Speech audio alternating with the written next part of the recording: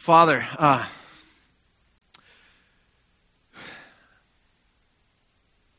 we come regularly to meet together as a community because we need you.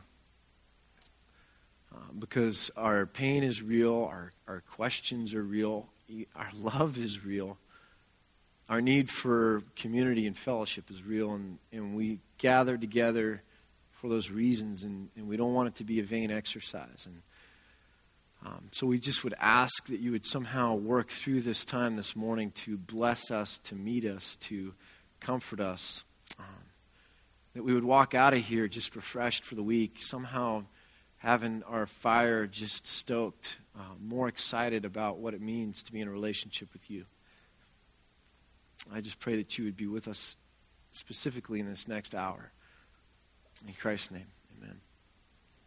As I was sitting there this morning, I thought it would be good to kind of revisit just a philosophy of something and just kind of explain where we're at with this, because I think sometimes there's a lot of confusion and a lot of questions. But in churches, there's always a philosophy behind most things. You know, things are done for a reason, and either it's a thought-through philosophy or it's kind of a model or philosophy that you just accept by default. But I think most people in most places have reasons for doing what they do. And if you go to churches, Protestant-type churches, there's kind of two prevailing ideas on preaching and teaching. And they have different names, but one would be a topical model, where we're going to take topics and we're just going to talk about ideas, and we're just going to kind of launch out that way.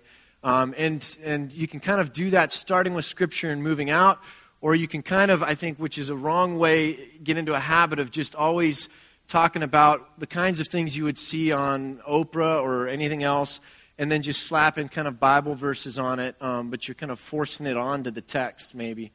On the other extreme over here would be like a verse-by-verse, book-by-book approach to teaching Scripture. We're going to go through this just all the way, verse by verse, never deviate. And the interesting thing there was, like if that was the way it was being done in Jesus' day, they might not have been in Isaiah when he stood up to proclaim that this prophecy is fulfilled today, and he might have had to have waited for like 2 years just so that he could say, this prophecy is fulfilled in your hearing today. That's a great approach because it takes the Bible and it's a jumping off point. And over time, you begin to really learn Scripture. But what's interesting about that is it's a foreign philosophy. Foreign in the sense that you never see Jesus or Paul modeling that. They never got up and just always said, okay, well, this is the verse we're in this week, and they just stick to that and never talk about anything else.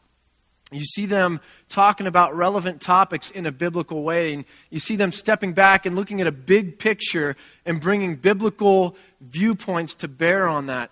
And so we see kind of this philosophy where they're teaching Scripture, but they're also getting over here and talking about topics and ideas. Does that make sense? And so how do we land on this as a church? Like, what kind of a philosophy do we adopt? And we could go over here and just always talk about ideas, but then the fault of this is maybe like 5 years in, you've got people that just don't know anything about the books of the Bible, and I think you can overdose on this. And I think you can get too rigid over here where you miss talking about things that you kind of need to talk about at certain times, points in times.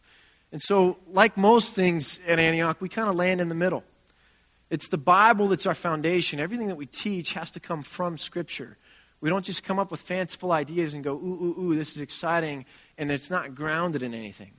And at the same time, we can overdose on that. And so we, like in January when we start on the book of John, we want to get into books of the Bible so that as we move through in time, we actually learn what certain books of the Bible have to teach kind of sequentially as we go through them.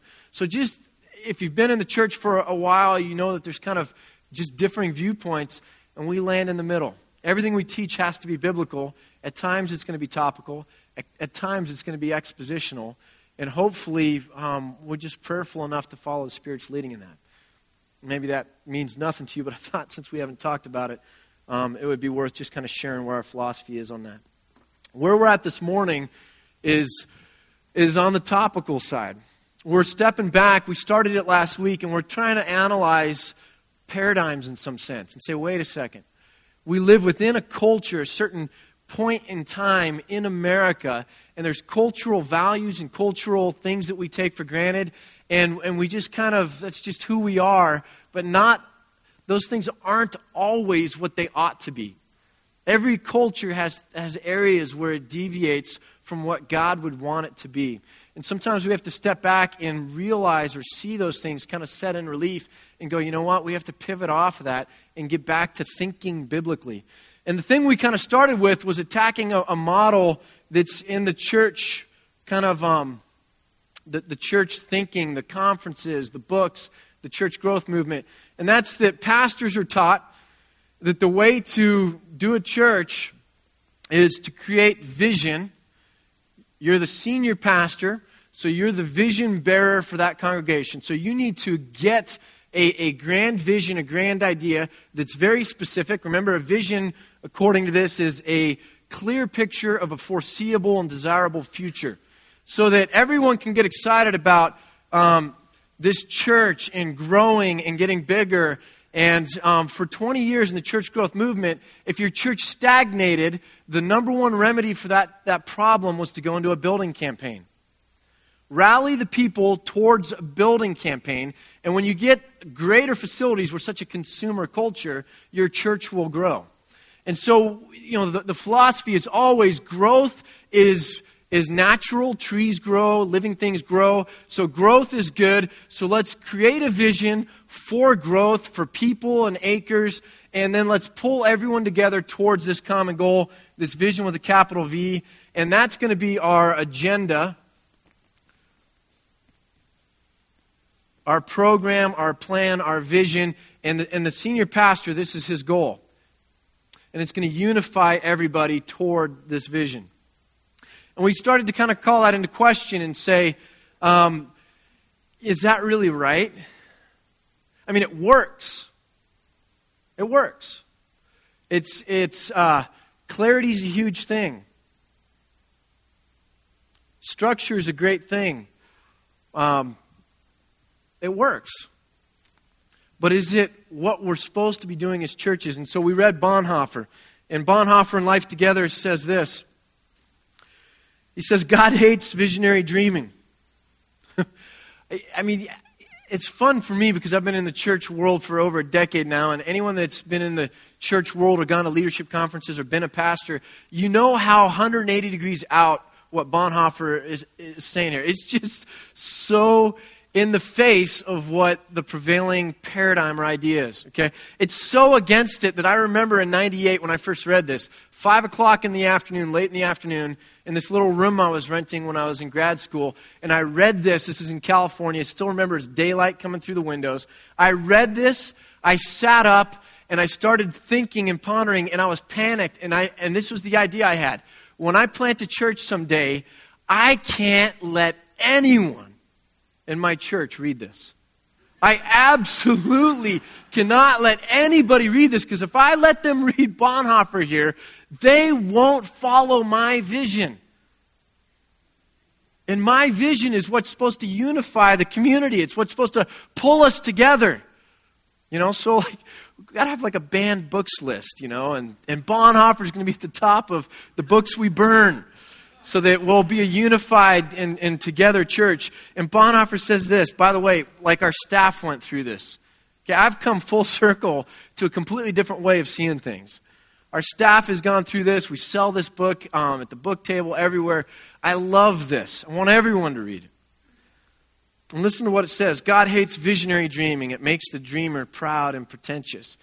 The man who fashions a visionary ideal of community demands that it be realized by God, by others, and by himself. We create an idol of this vision, and God has to bless this if we're going to define ourselves as successful.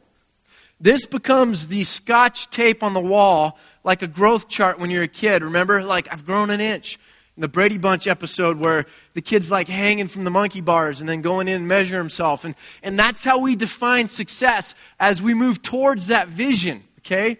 And And so God now has to bless this, and I would have to accomplish this if we're going to be able to say that it was good and successful and what it ought to be.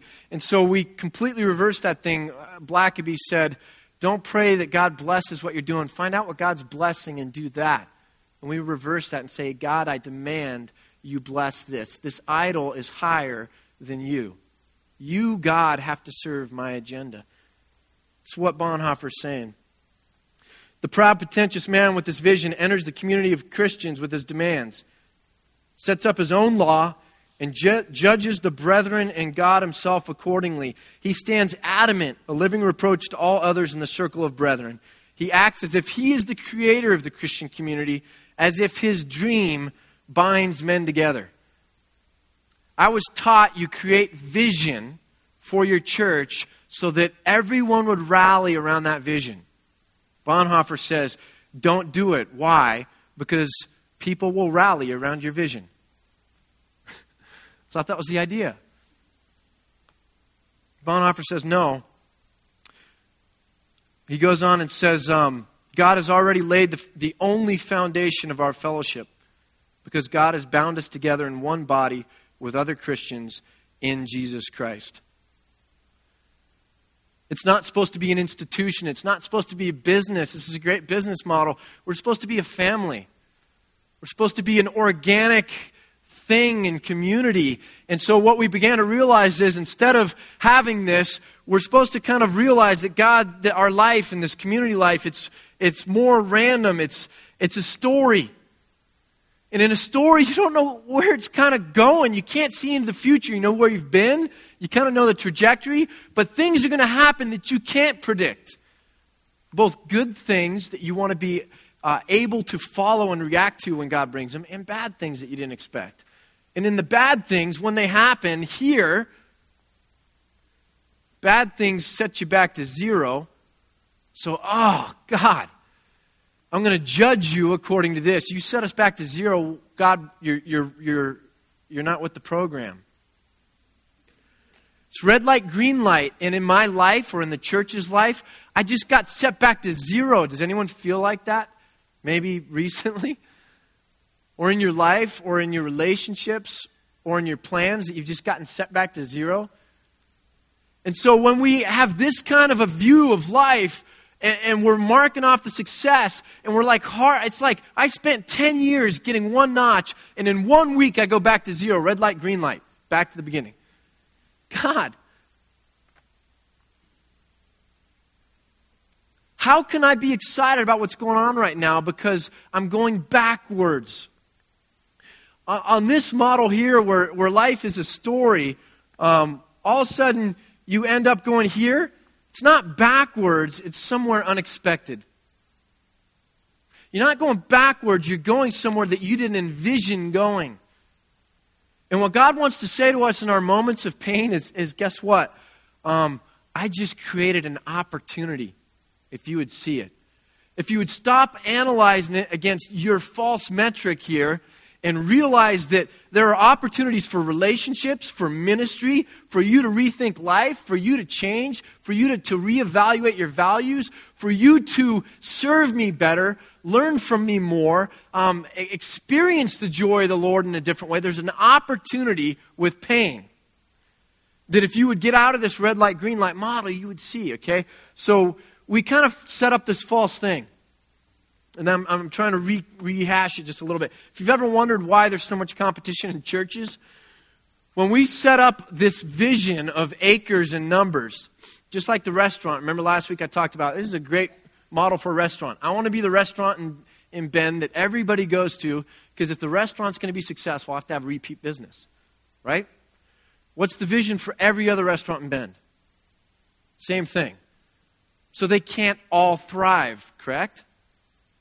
And so the ones that win are the ones that out-compete. So when every church in town begins to aim at this same vision of we're going to be the church that reaches all the lost, that grows and grows and grows, that has the biggest and best building, well, when someone else is creating that same vision, pretty soon you're going to have to outcompete them because your vision, this idol that you've created, demands that you make decisions that serve that vision. And so when opportunities come or collaboration comes or other things that would in some sense take away from the momentum towards that vision, you have to push them aside. That's why there's so much competition in churches. It's why nobody liked Jesus in Jesus' day, because the men who were in charge, who loved the fancy seats in the synagogues, and loved to be called by fancy titles, and loved to be the ones that were driving the ship towards their vision, saw Jesus come along and said, I don't win in this scenario. It's not whether people get served or the kingdom grows in this scenario. It's that I don't win in this scenario. And so they had to be against it. Look, I'm teaching this stuff because God's impressing on my heart. Okay? Not because I'm not competitive. Seriously, you put me in any competitive situation and I look possessed. Like my wife in our first year of marriage, had to leave the house when board games came out, Risk and stuff like that. I'm ridiculously competitive. Okay? I'm not just doing this because this is just me and I'm just nice and mamby-pamby and, I've told you before, I don't do hospital visits because I go into the rooms and people's blood pressure goes up and it's just not a good thing, right? They ask me to leave. Okay, this is right. This is right. Whether it serves me or not, it's just right. It grounds it where it's supposed to be, on the person and work of Jesus Christ serving a great God. Okay, and I also began to think, you know what? This is just a false view of reality. We're kind of saying that we're going to fly like an airplane to our destination. And life, the way God has created it, is a car going through the twists and turns of life where you only get to see about 100 yards in front of the car because that's where the headlights are shining. And we have to position ourselves. Remember James last week we talked about, and James says, don't make these plans to go to a city for this many years and make all this kinds of money. He goes, you know what? Instead of saying that, you ought to say, I'm going to go there if it's God's will. And if it's God's will, I'll stay for a period of time and do my best. But I'm going to put my hands out and be submissive to where God is going to lead. I'm always looking and saying, God, where are you going to take me? Even if it's unexpected, even if it hurts, I want to follow. Okay? So I reread this letter this week on Monday, or it was on my desk Sunday, brought it into staff meeting on Monday, talked about it, and then sent it to my staff. But I wrote a letter to two pastors one before we planted the church. And one of them wrote me back, Eugene Peterson. Now, Eugene Peterson is in his late 70s. He's the guy that wrote out the Message translation, which is funny because if you read any articles with him, he prefers the King James Version to be taught, like in churches. He just was doing that for a devotional thing and spent, the better part of his life really trying to think through Scripture and just write it out like as a devotional exercise. Really interesting thing. But he's known as a pastor to pastors because most of his books deal with trying to help pastors find the heart of God. He's just a really cool guy that way. Well, I wrote him a letter, and he wrote me back. Kip made it look all pretty. And so I found it after preaching on this stuff last week, and it was funny. I was rereading it, and I go, wow, this is really hilarious. Listen to what he says. Kind of the first paragraph after his introductory thing, he's talking about advice for planting a church. And he was humble enough to say, hey, I don't think I have any great advice, but here's just some thoughts. And he says this, the things that I did that I think still apply are this. One, I ignored the church growth books and counsel. I am convinced that it is basically flawed. Imagining the church as something that can be developed by strategies and techniques, eroding the biblical imagination that understands church as a creation of the Holy Spirit. Church growth rhetoric puts me in charge, regardless of the pious disclaimers to the contrary. Too much American culture gets into shaping such congregations. they turn out to be consumer congregations. Build a building and, hey, more people will come. Why? Because it's just nicer. So I read this and I just started saying, man, this is kind of cool. Like, there's a thread of that. And I'm hoping that with more of the kind of church plants that are cropping up in the Northwest and other places that we'll kind of find this organic thread and maybe begin to leave some of the American models or business models of doing church that have just been out there. Now, what's a critique of this that someone would say, hey, but wait a second. If we just are going to be lackadaisical and just not know where we're driving the ship, doesn't that seem like bad leadership? Now, I'm not saying we're going to be lackadaisical, okay? I'm not saying that at all. I think leadership is a high bar. I think it's a gift. People have leadership gifts. And I think you think things through. You bring wisdom and discernment to bear to optimize the things that you're doing and the things that you feel like you need to do the work of God, okay? What I'm saying is this, that we as leaders at this church, the elders, we're under shepherds. It's a biblical phrase, okay? Which means we're leaders, but we're men under an authority. We have a chief shepherd. So we don't just get to make up the rules and then drive towards it. We're leading people, but we're responsible and we're accountable to the chief shepherd who's got ideas that we might not even know about yet. And so as we're trying to lead and lead effectively, we're not lackadaisical. We're just doing it kind of submissively or with discernment to say, when God changes direction on us, we want to know it. We want to position ourselves for that. So 1 Peter 5, if you want to read about it, it talks to elders, reminding them that there's a chief shepherd. David, what I love about Psalm 23 is David's this crazy leader personality. And here he writes this whole psalm envisioning himself as the sheep underneath the shepherd. A great leader is a shepherd that sees himself as a sheep. Does that make sense? So it's not that we're going to be lackadaisical.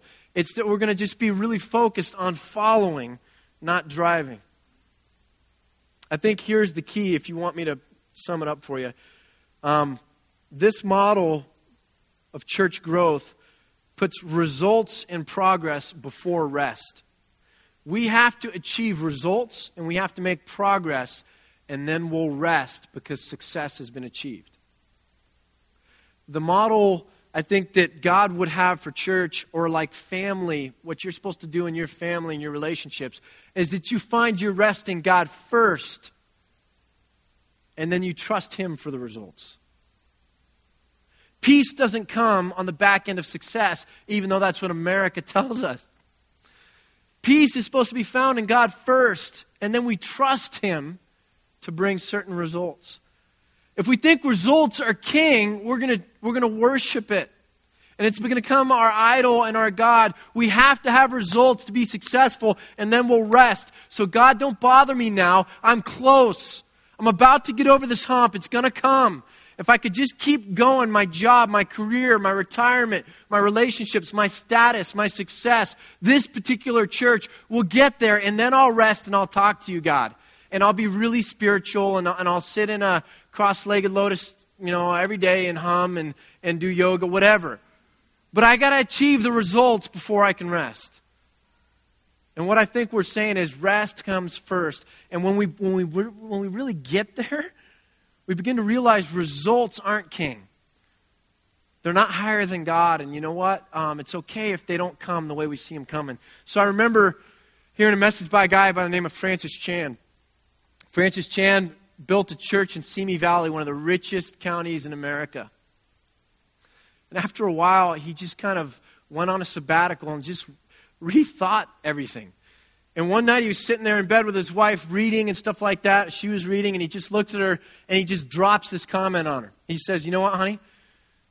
If Jesus had a church in Simi Valley, my church would be bigger."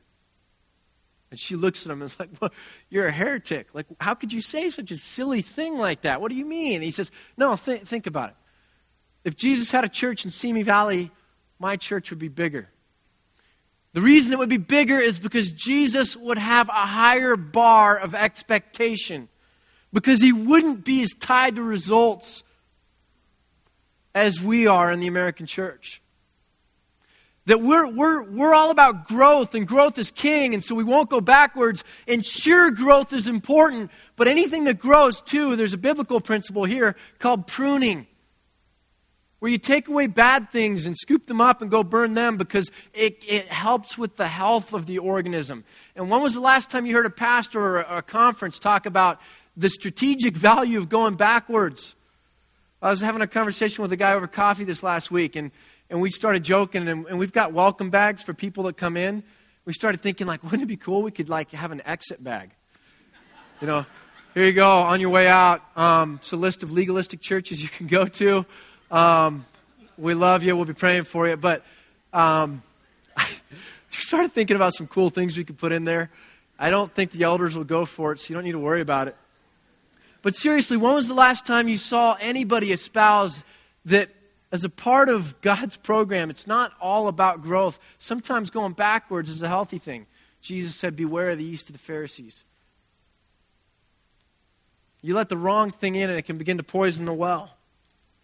So Chan was saying, Jesus has a higher bar than I do. So his church would be smaller. Jesus never had thousands of people following him. You know, he might have had for certain events, but I mean, he kept pruning back and had a small group, and he changed the world with it. I've got a dream. I shared on Monday a dream with the staff. I was like, you know what? I want to ruin church for you if you were to ever leave. Antioch needs to be so successful that if you ever went somewhere else and got involved in a church, you just would be like, I can't do this. I got to go back to Bend. If I accomplished that goal, do you think it would be because Antioch was 2,000 people?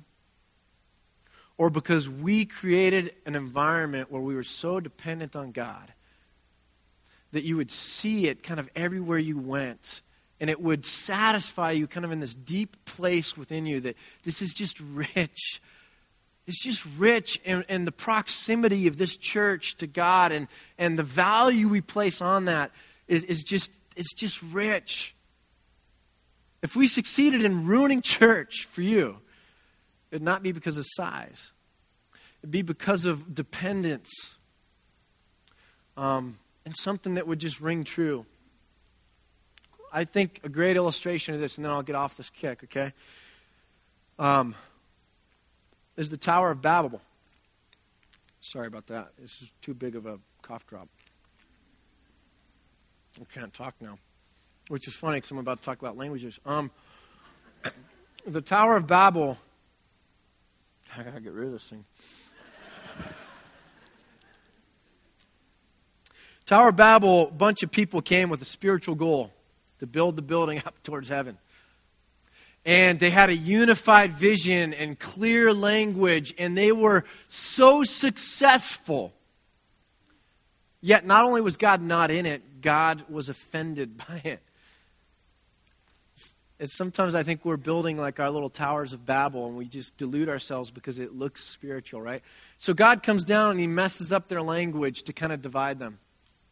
So you see this interesting parallel in Scripture that when Jesus leaves, he tells his disciples, I don't want you to go into Jerusalem and start building the Tower of Babel. Okay, don't get your project, don't get your agenda, don't do it yourself. I want you to sit and wait. And you don't know what's coming, just sit and wait for the Holy Spirit. And so they kind of sit there and they're scared in prayer meetings and all that. And then one day, completely unpredictable, God shows up and completely does this crazy thing through the Holy Spirit and these like big fire things or whatever. You read the book of Acts and basically gives them the gift of languages. The gift of languages would be like allowing me to be able to speak Spanish. Right? Just, wow, miracle. Gives them back the gift of languages so that they walk out into this metropolitan area of Jerusalem, like a New York, and all of a sudden key people from all around the Roman Empire that come here, they're going to eventually go back to their areas, get to hear the gospel in their language. And so in humility, following what God is doing, he comes and emboldens their faith, gives them this miraculous ability to speak to other people in their languages, and God says, I'm going to do it. Don't erect your plans. This isn't the Tower of Babel. I am going to lead and you are going to follow and we're going to accomplish my purposes. So I think we see this amazing parallel in Scripture. And the bottom line of it all is that we have to develop this trust. We have to develop this trust that God is going to accomplish what He says He's going to accomplish. So we have to sell out in our church and in our own lives to saying if we look backwards, our life is a story. And if we look forward, it's not going to be any different. It's not going to be any different. And so we have to accept this journey that God has put us on and put Him in charge. Now, here's where we pivot. This is a sermon on doubt. By the way, we're only going to be able to scratch the surface, so there's a bunch of books that we put together and put at the book table out back on doubt and unbelief and things like that, just to help you. So make sure you see the book table afterwards. But here's where we pivot, okay? Because here are the questions. If I sell out to story, I'm going to have questions that come up. I'm going to feel like I'm out on a limb at times, not knowing where I'm going. I'm going to feel exposed and vulnerable. And so the guy who sells all is going to ask at some point, should I really have done that? I mean, geez, it was like really cool at the time, but now I feel pretty exposed. Was that something I really should have done? And the person who talks about their faith at work is going to think, boy, hey, that was really awkward. It sounded a lot better when it was in my idea and I was envisioning how this was going to go. And you know what? That was really awkward. Maybe I shouldn't have done it. And the single person who's made the decision to get involved in a church is going to think, why did I do this? It doesn't make me look cool. And there's a crowd of people that do a lot of things I can't do. And maybe it would be fun if I had have just chosen to be in that crowd on a regular basis. And was this really a good decision? The husband or wife that had an opportunity to get out of a marriage but stuck with it is going to wonder at some point, did I make a mistake? Did I waste my chance? That's real life. And we're always going to struggle with doubt and unbelief. And when we're confused, we're going to think maybe there was an easier way, maybe I made a wrong turn, and maybe I did it how I shouldn't. And what's going to happen at that time is we're questioning our faith. And if you'll turn to Hebrews chapter 3, I want to read just a few verses for you here. In those moments of doubt when we're going through the story and we can't see where we're at, we're living by faith, there is nothing to see, okay? We're going to have to question that faith because we're scared to death. And it says here at the end of Hebrews chapter 3, starting in verse 17, I don't know what I start with on screen for you, but I'm going to start in verse 17. It says this, and with whom was God angry for 40 years? This is talking about the Israelites in the desert. And if you don't know the story, it's real simple. They come out, 40 years, they're not allowed to go into the promised land, and they just wander in circles for 40 years. Just up, down, left, right in this little desert. Okay? It says, well, now who was God angry with when they were wandering around for 40 years? Was it not with those who sinned? The generation, right, whose bodies fell in the desert. And to whom did God swear that they would never enter His rest, if not to those who disobeyed? And so here's the concluding verse, verse 19. So we see that they were not able to enter because of their unbelief. Now this is just paradigm shattering here. Okay? Why did the Israelites not get to go into the promised land? Simple answer, they disobeyed God. Okay, that's the simple answer. What's the real answer? They disobeyed because of what? They disobeyed because of unbelief. They disobeyed because of doubt. They disobeyed because they no longer trusted that God really knew what He was doing. And their actions followed. When my wife no longer trusts that I know where I'm driving, she doesn't look like a nice, respectful, I love you wife. She gets really frustrated. And when the Israelites began to doubt that God knew what He was doing and He was really driving this thing, Their actions followed and they sinned. So what is beneath disobedience? Unbelief. Doubt.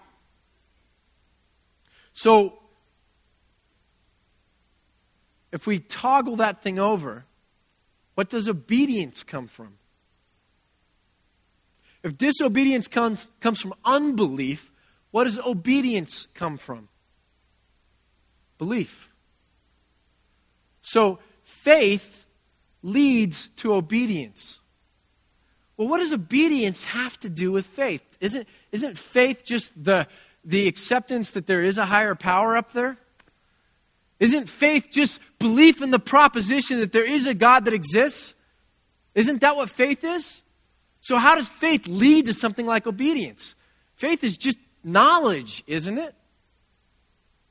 Well, that's a good question, right? So let's look at a definition of faith. So if you'll turn to Hebrews chapter 11. Hebrews chapter 11.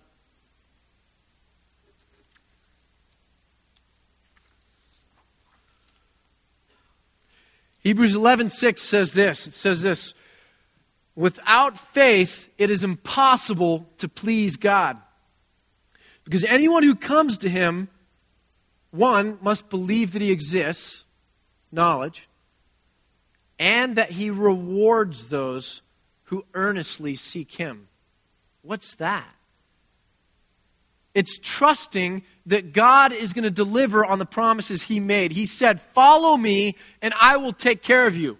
Romans 8:28, all things work for good to those who are called according to His purposes. He's made a promise that if you will follow Him, He will take care of you and bless you. Doesn't mean it's always easy. Doesn't mean that you won't run into those unexpected things that feel like going back to zero. It means that if you sustain that trust, God will take care of you. So not only do you believe that He exists, you trust that He's going to deliver. And that trust leads to what?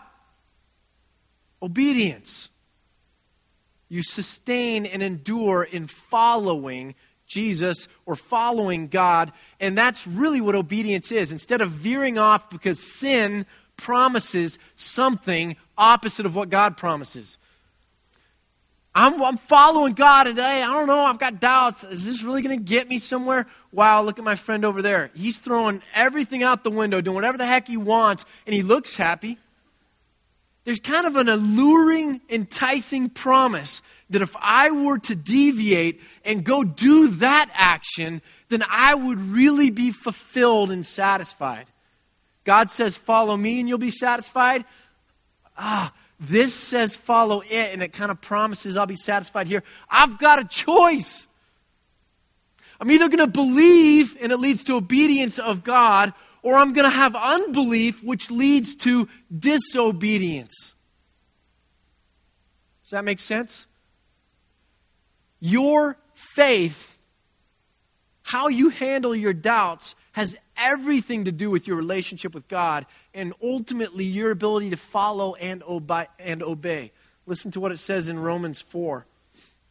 Romans chapter 4 about Abraham. It says this, Romans chapter 4 verse 20. Yet he did not waver through unbelief regarding the promise of God, but was strengthened in his faith and gave glory to God, being fully persuaded that God had power to do what He had promised. He had unbelief. We all deal with doubt. Look, if you're coming in here this morning going, man, I struggle.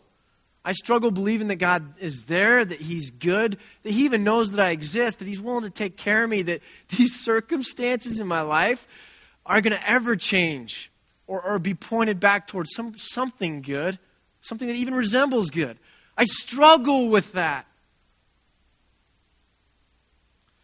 We all do, okay? So here's Abraham struggling with that. We all have that element of unbelief. Jesus said, if you have just a mustard seed of faith, okay, it doesn't take much. It's alive, and you want to nurture that. But we all have the correlating unbelief. And Abraham didn't waver because of the unbelief. He stood fast and trusted that what God said He was going to do as he moved forward, take care of him, followed through on his promises, that God really had the power and ability and character to do that. He followed through on that and didn't waver through unbelief. And so Abraham became the model of what righteousness is. His faith was reckoned to him as righteousness. You see, this Christian thing isn't just about believing that there's a higher power or a God exists. It's about somehow taking that little ounce of faith that you've got and saying, God, I believe that you're reliable and trustworthy, and I'm going to hang on to it. Through all the twists and turns of life, I'm going to nurture my faith so that I might follow and obey you. And when I'm presented with unbelief, I'm going to call it what it is. It's enticing, it's alluring, but it's deceptive. And if I veer and go down this path, I'm leaving you. So God, help me with my faith. So where are we getting with all this? We're getting somewhere that basically says prayer has a reason. Faith nurturing, joy inspiring, desperate, heart crying prayer that says, I can't do this alone, God, has a place in the believer's life. It's not just this thing that we do before dinner because we believe that God exists. It's this thing that says, I'm trying to endure and persevere, and it's hard. And God, I need you to come and to strengthen me. I don't feel like I can continue. It's that point in the marathon where I want to give up. It's Wednesday, the hump day in the week. I don't know if I can continue. And you know what? Everywhere around me are people that reduce life down to this, just like around Moses in the desert. All the engineers that said, hey, Moses, you're an idiot. We know how to solve this. Point north and go straight. You need water? Okay, let's go to where there's a river. Moses, you're an idiot, and we don't trust you anymore. And they began to grumble and complain against Moses. So the people don't trust Moses. Moses comes to God and says, God, what have you done? You've put me in this situation. Look, the people don't trust me. You've got to do something. And God says, Moses, settle down. It's all under control. It's always been under control. Go and speak to that rock, and water's going to come out. And what does Moses do? Moses goes and hits the rock like he'd done the last time. And God says, you know what?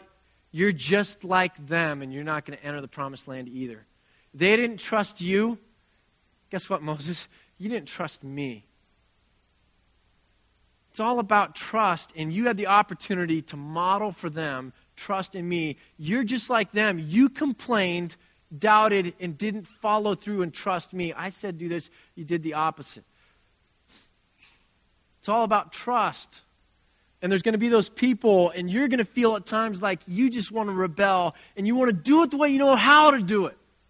You want to break out of this kind of path that God's got you in, and you want to listen to the dissenting voices, and you want to get back on the easy road instead of that kind of like narrow, winding, hard road.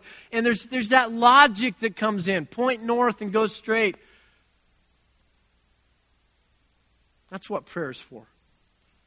Prayer's for that. Prayer is for the I don't understand.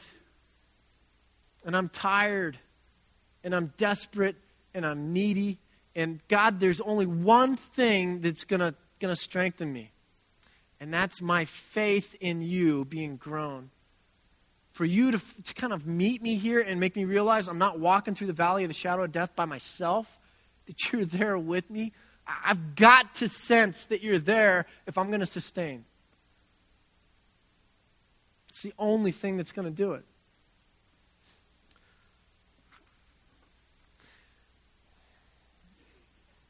It's a game of chicken that we're playing with God.